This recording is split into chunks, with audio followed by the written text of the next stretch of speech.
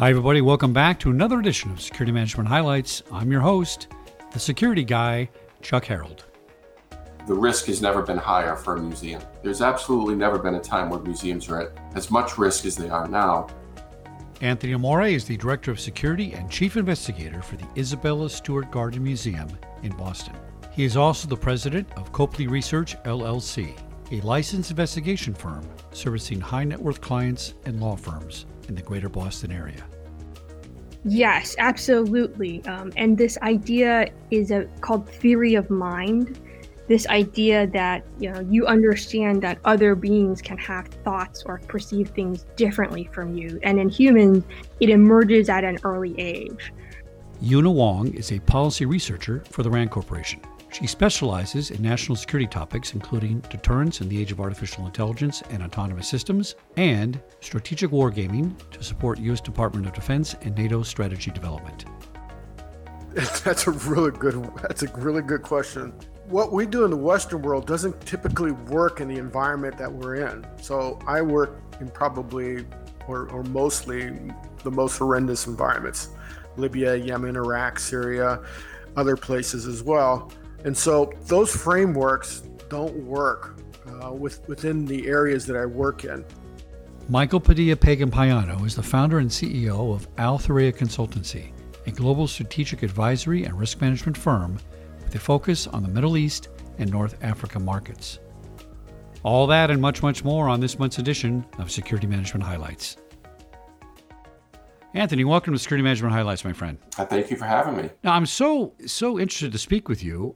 You're in a very specific vertical market. It's museum and museum security. Tell us how this COVID-19 has impacted your business. I'm sure there's a lot of stuff going on there that wasn't happening before. It's an amazing time. I mean, to have a museum closed to the public and have the entire neighborhoods, the entire state shut down, makes securing a place like this daunting. It's an unusual thing for everyone to know your institution is closed, to know that employees are not reporting to work, to know that there are no witnesses on the street because there's no one out here. We're in the middle of a part of Boston called the Fenway, which we're surrounded by colleges and another museum. So it's a very busy area, and it's like looking at Westworld out there. There's nobody out there, and it's a scary time for an institution like mine. Now, as a coincidence, we happen to be close to an anniversary of probably the biggest art theft in history, or one of them. Tell us about that. The biggest property theft in the history of the world happened here on March 18, 1990. Just as St. Patrick's Day was turning into the following day at 1:24 in the morning, two thieves disguised as police officers approached our employee entrance and told the guard that they were responding to a disturbance, and against our policies and protocol, the guard, the human error we all worry about, allowed the fake police officers in, and they took the two guards, they cuffed them, they tied them up in the basement essentially, and then spent 81 minutes in our museum stealing 13 pieces of art valued at well over $500 million. You've had some recent thefts inside the COVID pandemic. In other words, here we now have new procedures in place, new security in place, or lack of, maybe, depends. And I've read that commercial burglaries are up in general. So how do these two new current thefts impact the museum industry? Well, the first happened about 3 weeks ago now at Christ Church at Oxford University in the United Kingdom, and thieves broke into the MT Museum and stole 3 paintings, including one of a warrior on a horse by Van Dyck. And all told, that was over $12 million. And then 2 weeks later, thieves did a smash and grab at a small museum in the Netherlands where they smashed open the front glass door, ran in and pulled a Van Gogh from the walls and ran out quicker than the police could respond. Again, it seems they understand that there are no witnesses on the street. There's no one inside those institutions to intercept them or even slow them down. So when you look at an institution like mine in the middle of Boston, which is now like being in the middle of a ghost town, you have to change the way you do security, and you have to make sure that you're ever more resilient. My philosophy has always been that fortification is not the answer. It's time. In other words, if you have time to respond to a threat, you're safer than the fortification.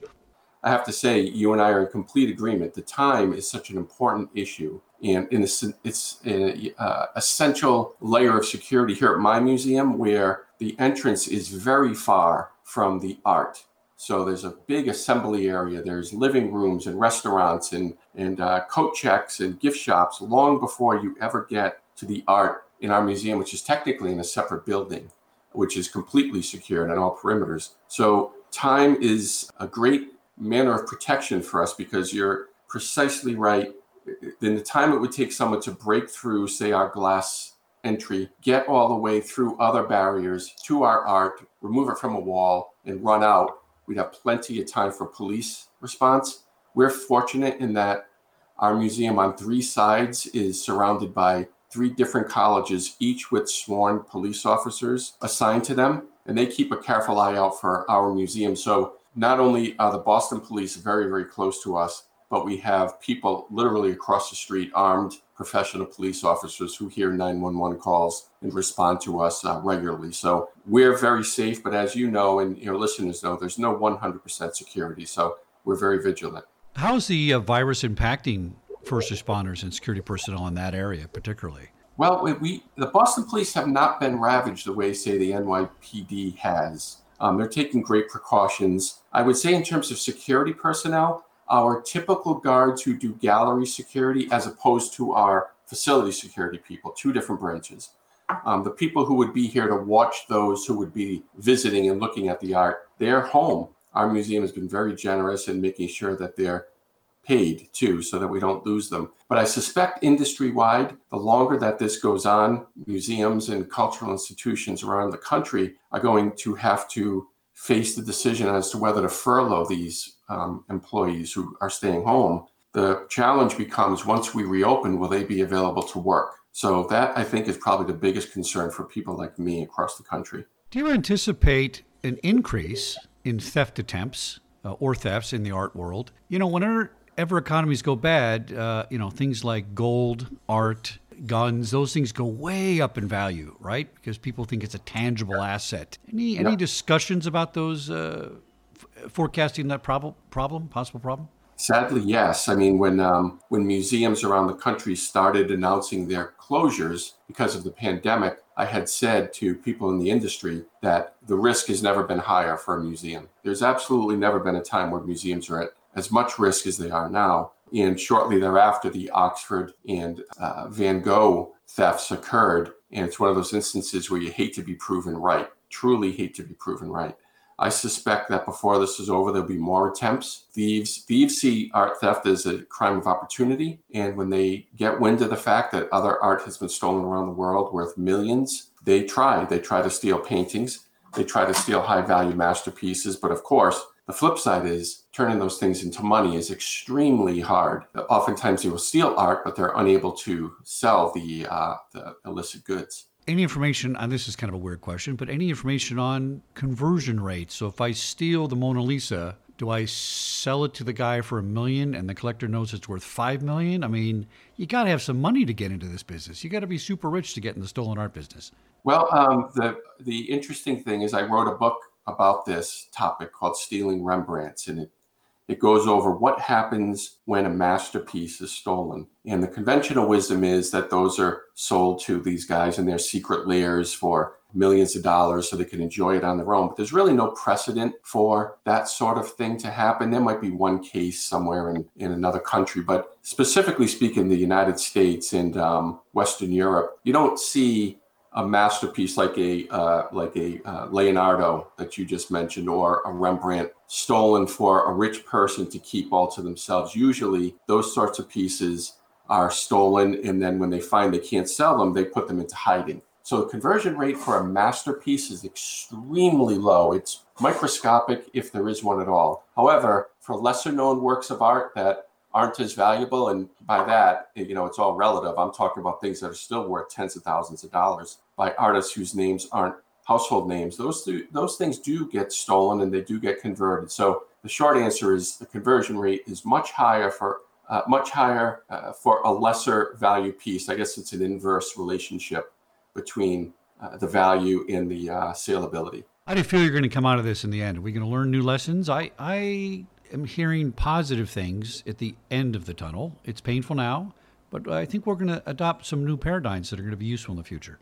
I think you're right. I think we always learn from tragedy and from unfortunate circumstances. I think when museums reopen worldwide, one of the things, and especially in the United States, we're going to have to learn to adapt to and secure against the idea that people will be entering our museums wearing masks and face coverings. And it's going to be incredibly difficult to tell them they cannot unless you want nobody coming. So that's going to be a really big challenge. You know, it's an odd thing to right now you see people walking around with bandanas over their faces as if they're in an old Western, like a gunslinger. And now we're going to see people coming to museums and banks and other places that protect high value items with their faces covered. And we're going to have to figure out a way to make sure we're safe, but welcoming to people who are fearful for their health. I'm just glad I'm not pushing a police car around in this era. I would not know how to deal with everybody wearing a mask. Mr. Anthony Moore, Director of Security, Isabel Stewart Gardner Museum. Anthony, thank you so much for coming on the show and speaking about this very, very interesting and specific market in security. Fascinating. I have another guess and prediction that we're going to see a resurgence in culture in this country where people are going to say, listen, I miss my museum. I appreciate these things. And I think it'll be good for business in the long run. Your lips to God's ears, Chuck. That's a great prediction. I hope you're right. Thanks for coming on Security Management Highlights, my friend. It's been my pleasure. Una, welcome to Security Management Highlights. Thank you so much for having me. We're going to talk about artificial escalation in war game simulations. You know, what will machines fighting at hyperspeed mean to global security? Now, we've certainly seen this science fiction thing going back to the 80s, even longer than that. Science fiction is here, isn't it? There's no more science fiction. We're there. And it certainly seems like we're trying to get there. And the fascinating thing is, if you look back in the 80s, we were trying to get to this sort of future with robots back in the 80s as well. So we keep trying for this future. Well, it's not something I particularly aspire to, but it is fascinating as a topic. So what the RAND Corporation did is you guys came up and decided, hey, you know, how do we answer this question? And you simulated a conflict between the United States, China, Japan, South Korea, and North Korea by conducting a war game exercise that was driven by AI autonomous forces. Tell us about how that came out and what were some of your key findings in that? So right now we're in a moment of time where there were going back a few years, and there was a moment in time where a lot of people in the Pentagon were saying we really need to invest in artificial intelligence, we need to really invest in autonomous systems, and there was a theory out there that this is going to give us a lot of operational advantages on the battlefield. You're right, machines will be able to make decisions faster. They will work with humans to make decisions, to improve human decision making.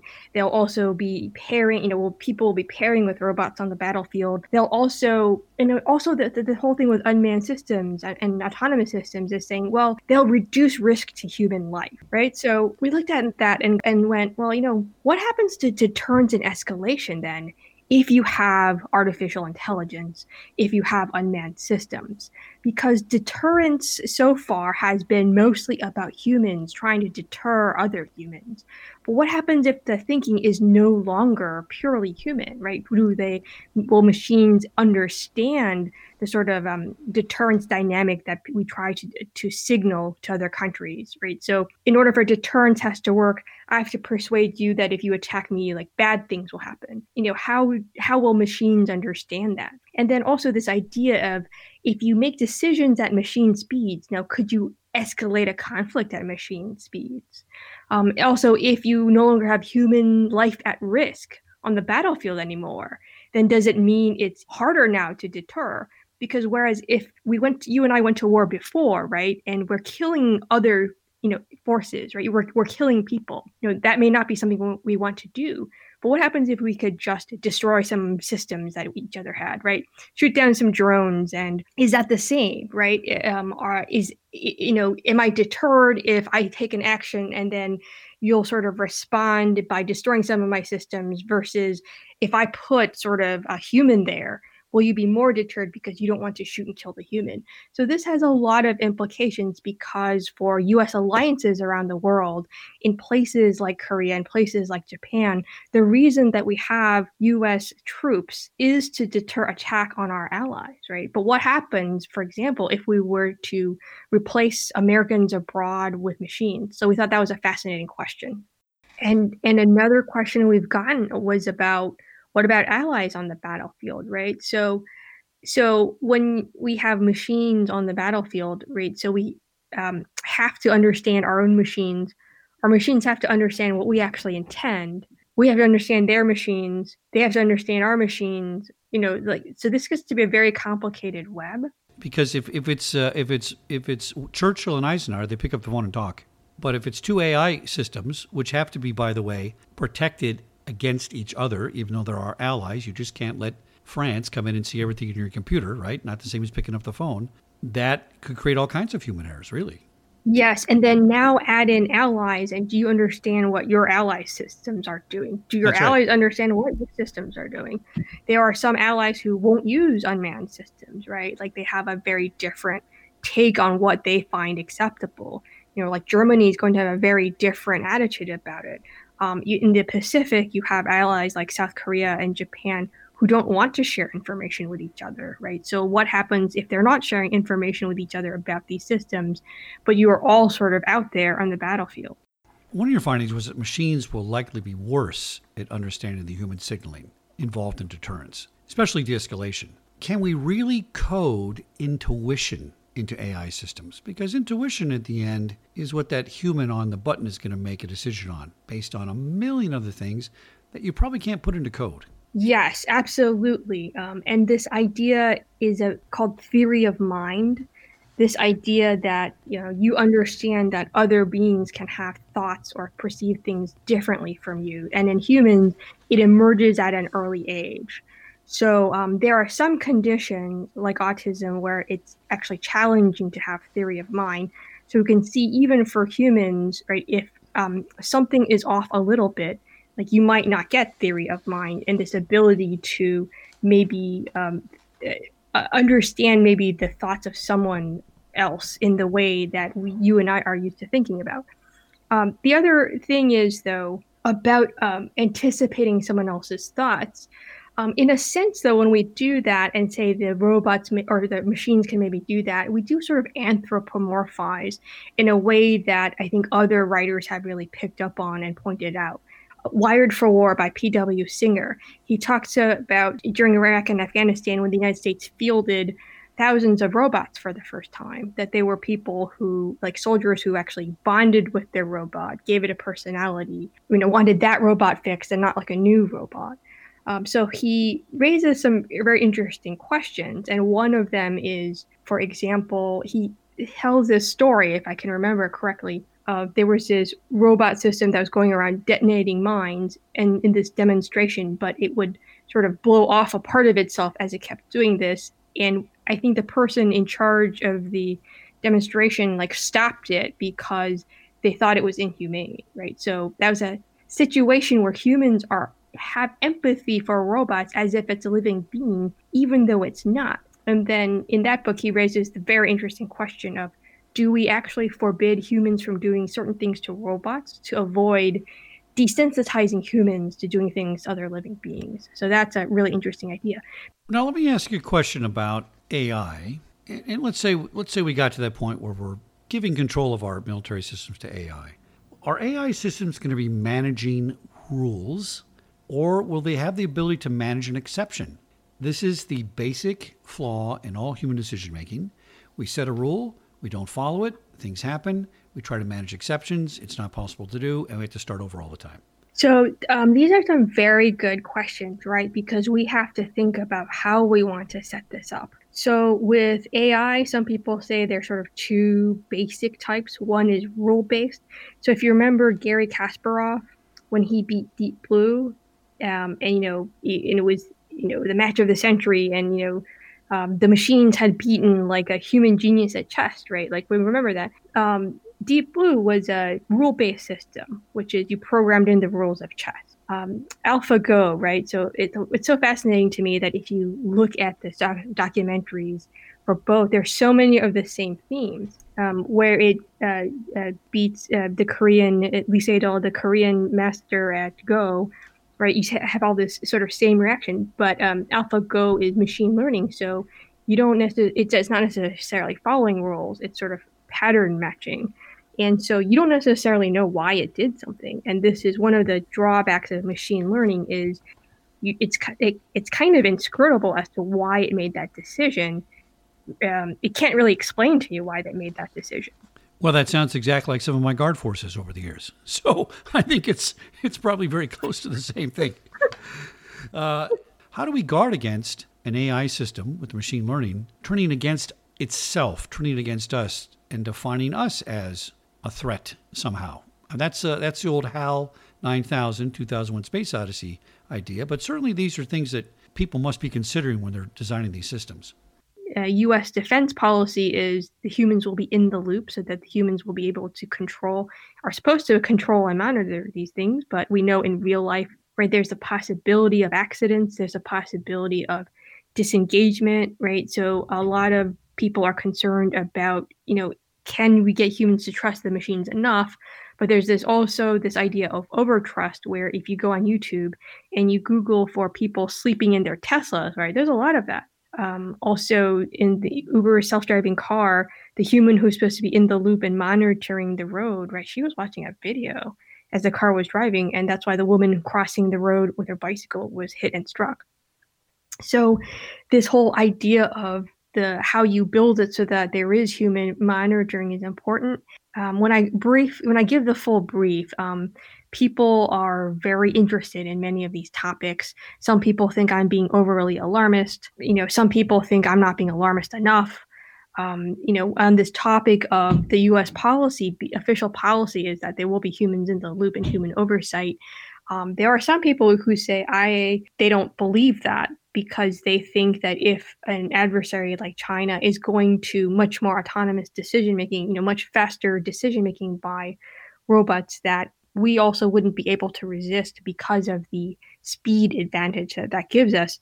So there are people who fully expect that we'll take the humans out of the loop at some point, even though we say that that's absolutely part of our philosophy of use.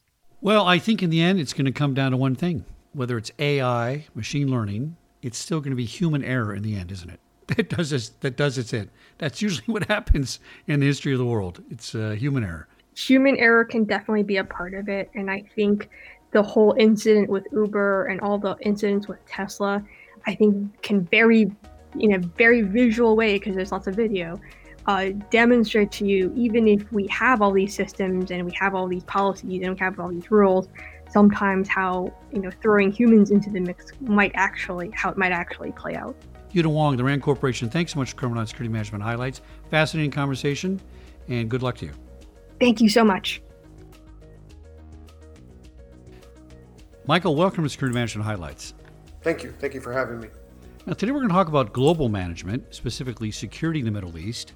And boy, at the time of this recording, a lot of things going on. Why don't you give us just a general update status on what's happening in the Middle East region? Well, as you know, with the COVID virus, the industry is changing at a rapid pace. The resilience of organizations, the front line of the security guards, the front lines of hotel ambassadors, individuals that meet and greet people, expats moving, lack of clarity as far as regulations and laws related to a particular country when it deals with a pandemic. Things are shifting, things are moving, as well as maybe the political side of each country and each nation. So if we were going to set up shop today as a security company or as a corporation, and I'm a big guy on training, right? I think training is the first place you start. What advice might you give to start a training program over there, possibly before you arrive in the area or after you arrive? What are some of the key points that are going to benefit people with a good training program? I always say that the most important thing is to understand the culture that you're about to immerse yourself in, as well as the cultural and the sensitivities and the customs of the individuals you're training. Understanding and relating a topic or an educational platform has to be something that is clearly understood by the individual that you're teaching, as well as applicable to the customs or laws within that particular nation, country, or township or tribe. Understanding the culture for me is the biggest, and it's something that we always try to stress multinational firms that come in and provide the training. Is there a desire to go the other way for the company who's the visitor to the region? Is there a desire for them to help the hosting company understand their corporate culture? Does that help in any way? It does, but there's certain things that are are tribal. There's certain things that are also customary. There's also key words and key phrases. And so those are important to understand. What are gestures? How are gestures? And what is that culture? And is that culture encroaching on their views or belief? Is it a past colonialism issue? Is it a negative imagery that could cause a particular incident or an issue of the person that you're training? All those things need to be taken into consideration when you're providing that type of training or that organization to provide training. So sounds like when in Rome may be the best practice. Correct. Let's move on to some threats now. If you say Middle Eastern threats, we could talk for about 10 hours on that. But give me an idea, what are some of the major issues going on in the area? What's the threat landscape as of today? Because as in your previous statement, certainly that's changed given COVID-19. Everybody has a different terminology and word for threats. I tend to look at social risk, and social risk is a threat. And so I think the number one source of disruption in our world today, and the greatest threat is to public and private sectors around the world, is social risk. It could be as easy as a protest. It could be easy as a view that the individuals who are testing for COVID are the ones who actually brought the virus to a particular tribe or particular area. It is an ill-defined, unaccountable indicator that things are not looked at in the way that social risk has caused an enormous amount of chaos or an enormous amount of chatter or, let's say, disruption in the world. So social risk actually is the most number one, because with social risk, you can look at potential terrorism issues, you can look at strikes, you can look at criminality, you can look at cyber, you can look at all the different types of risks that are currently out there. I agree with you 100%. I've always said, going back to the beginning of my career, that all security is local, all security is now, and all security is personal. So if I'm behaving properly and the guy next to me is behaving properly, and you continue that circle, we're all better off. And the second an individual starts acting improperly is when we're unsafe. So it really does come down to individual responsibility to make us all safer. Correct. Now, let's talk about some challenges. So I'm a brand new guy. I just got this corporate job. I'm being shipped over there. I got to set up my department. What are some challenges I'm going to have? And really, this isn't about threats per se. Let's just talk about kind of the nuts and bolts of establishing yourself as a security manager in that region. Part of it is how are you relatable? Do you understand? Do you bond in a different language or different culture? Let's just say Middle East. Do you know what is the first thing that people look for? Is do you understand maybe one or two words of a particular language?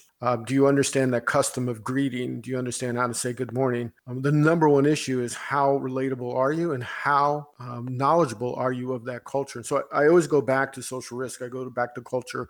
I go back to understanding your environment.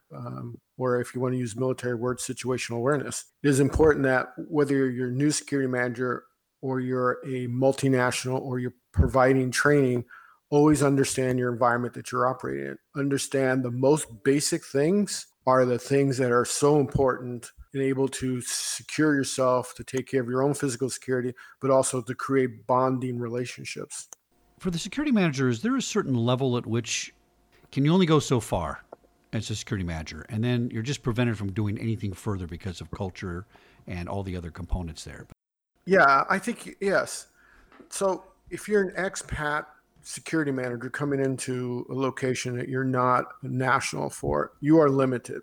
But really, what is your job there? And I always believe that, human capital is underutilized in certain areas, whether it's Middle East or Africa. Most companies fail to see the value of building those lasting organic relationships in the areas that we operate in. They fail to connect with the local community, utilize local human capital. And as a good expat security manager organization, you want to leverage that. This old approach, as it relates to you need to only hire people from our nation or people from, first world countries is not true anymore, because you need to understand the local context. So as a security manager or anybody that you're hiring or bringing in, you want to build capital. And by building capital, you build the reality, you offer the perception of reality as it relates to you're going to give them a career. And your job is to really train the next person to take your position so you can move on. I think that those are the opportunities if you see it as an opportunity. But if you see that your job is just to sit there and be able to make a high salary, to have the name, but never be able to leave a legacy or create a career path for an individual. That's as far as you're ever going to get. Is ESRM caught on in the area? Is that something that people are working towards adopting, or are there just too many cultural barriers there to make that work? That's a really good question. What we do in the Western world doesn't typically work in the environment that we're in. So I work in probably or mostly the most horrendous environments: Libya, Yemen, Iraq, Syria, other places as well. And so those frameworks don't work within the areas that I work in. They're tools for security managers, and they're aspects that are needed. But when you're dealing with a local national who, as a legal framework within the nation, has no security sector reform or no security compliance processes, it's hard to provide that ESRM solution or continuity when they themselves have not even been trained. And again, we're trying to implement a Western-based process in a country that probably doesn't even have running water. So maybe that whole program needs to change and be more localized. Excellent points, Michael. Thanks for coming to Security Management Highlights, and be safe. Thank you. You too.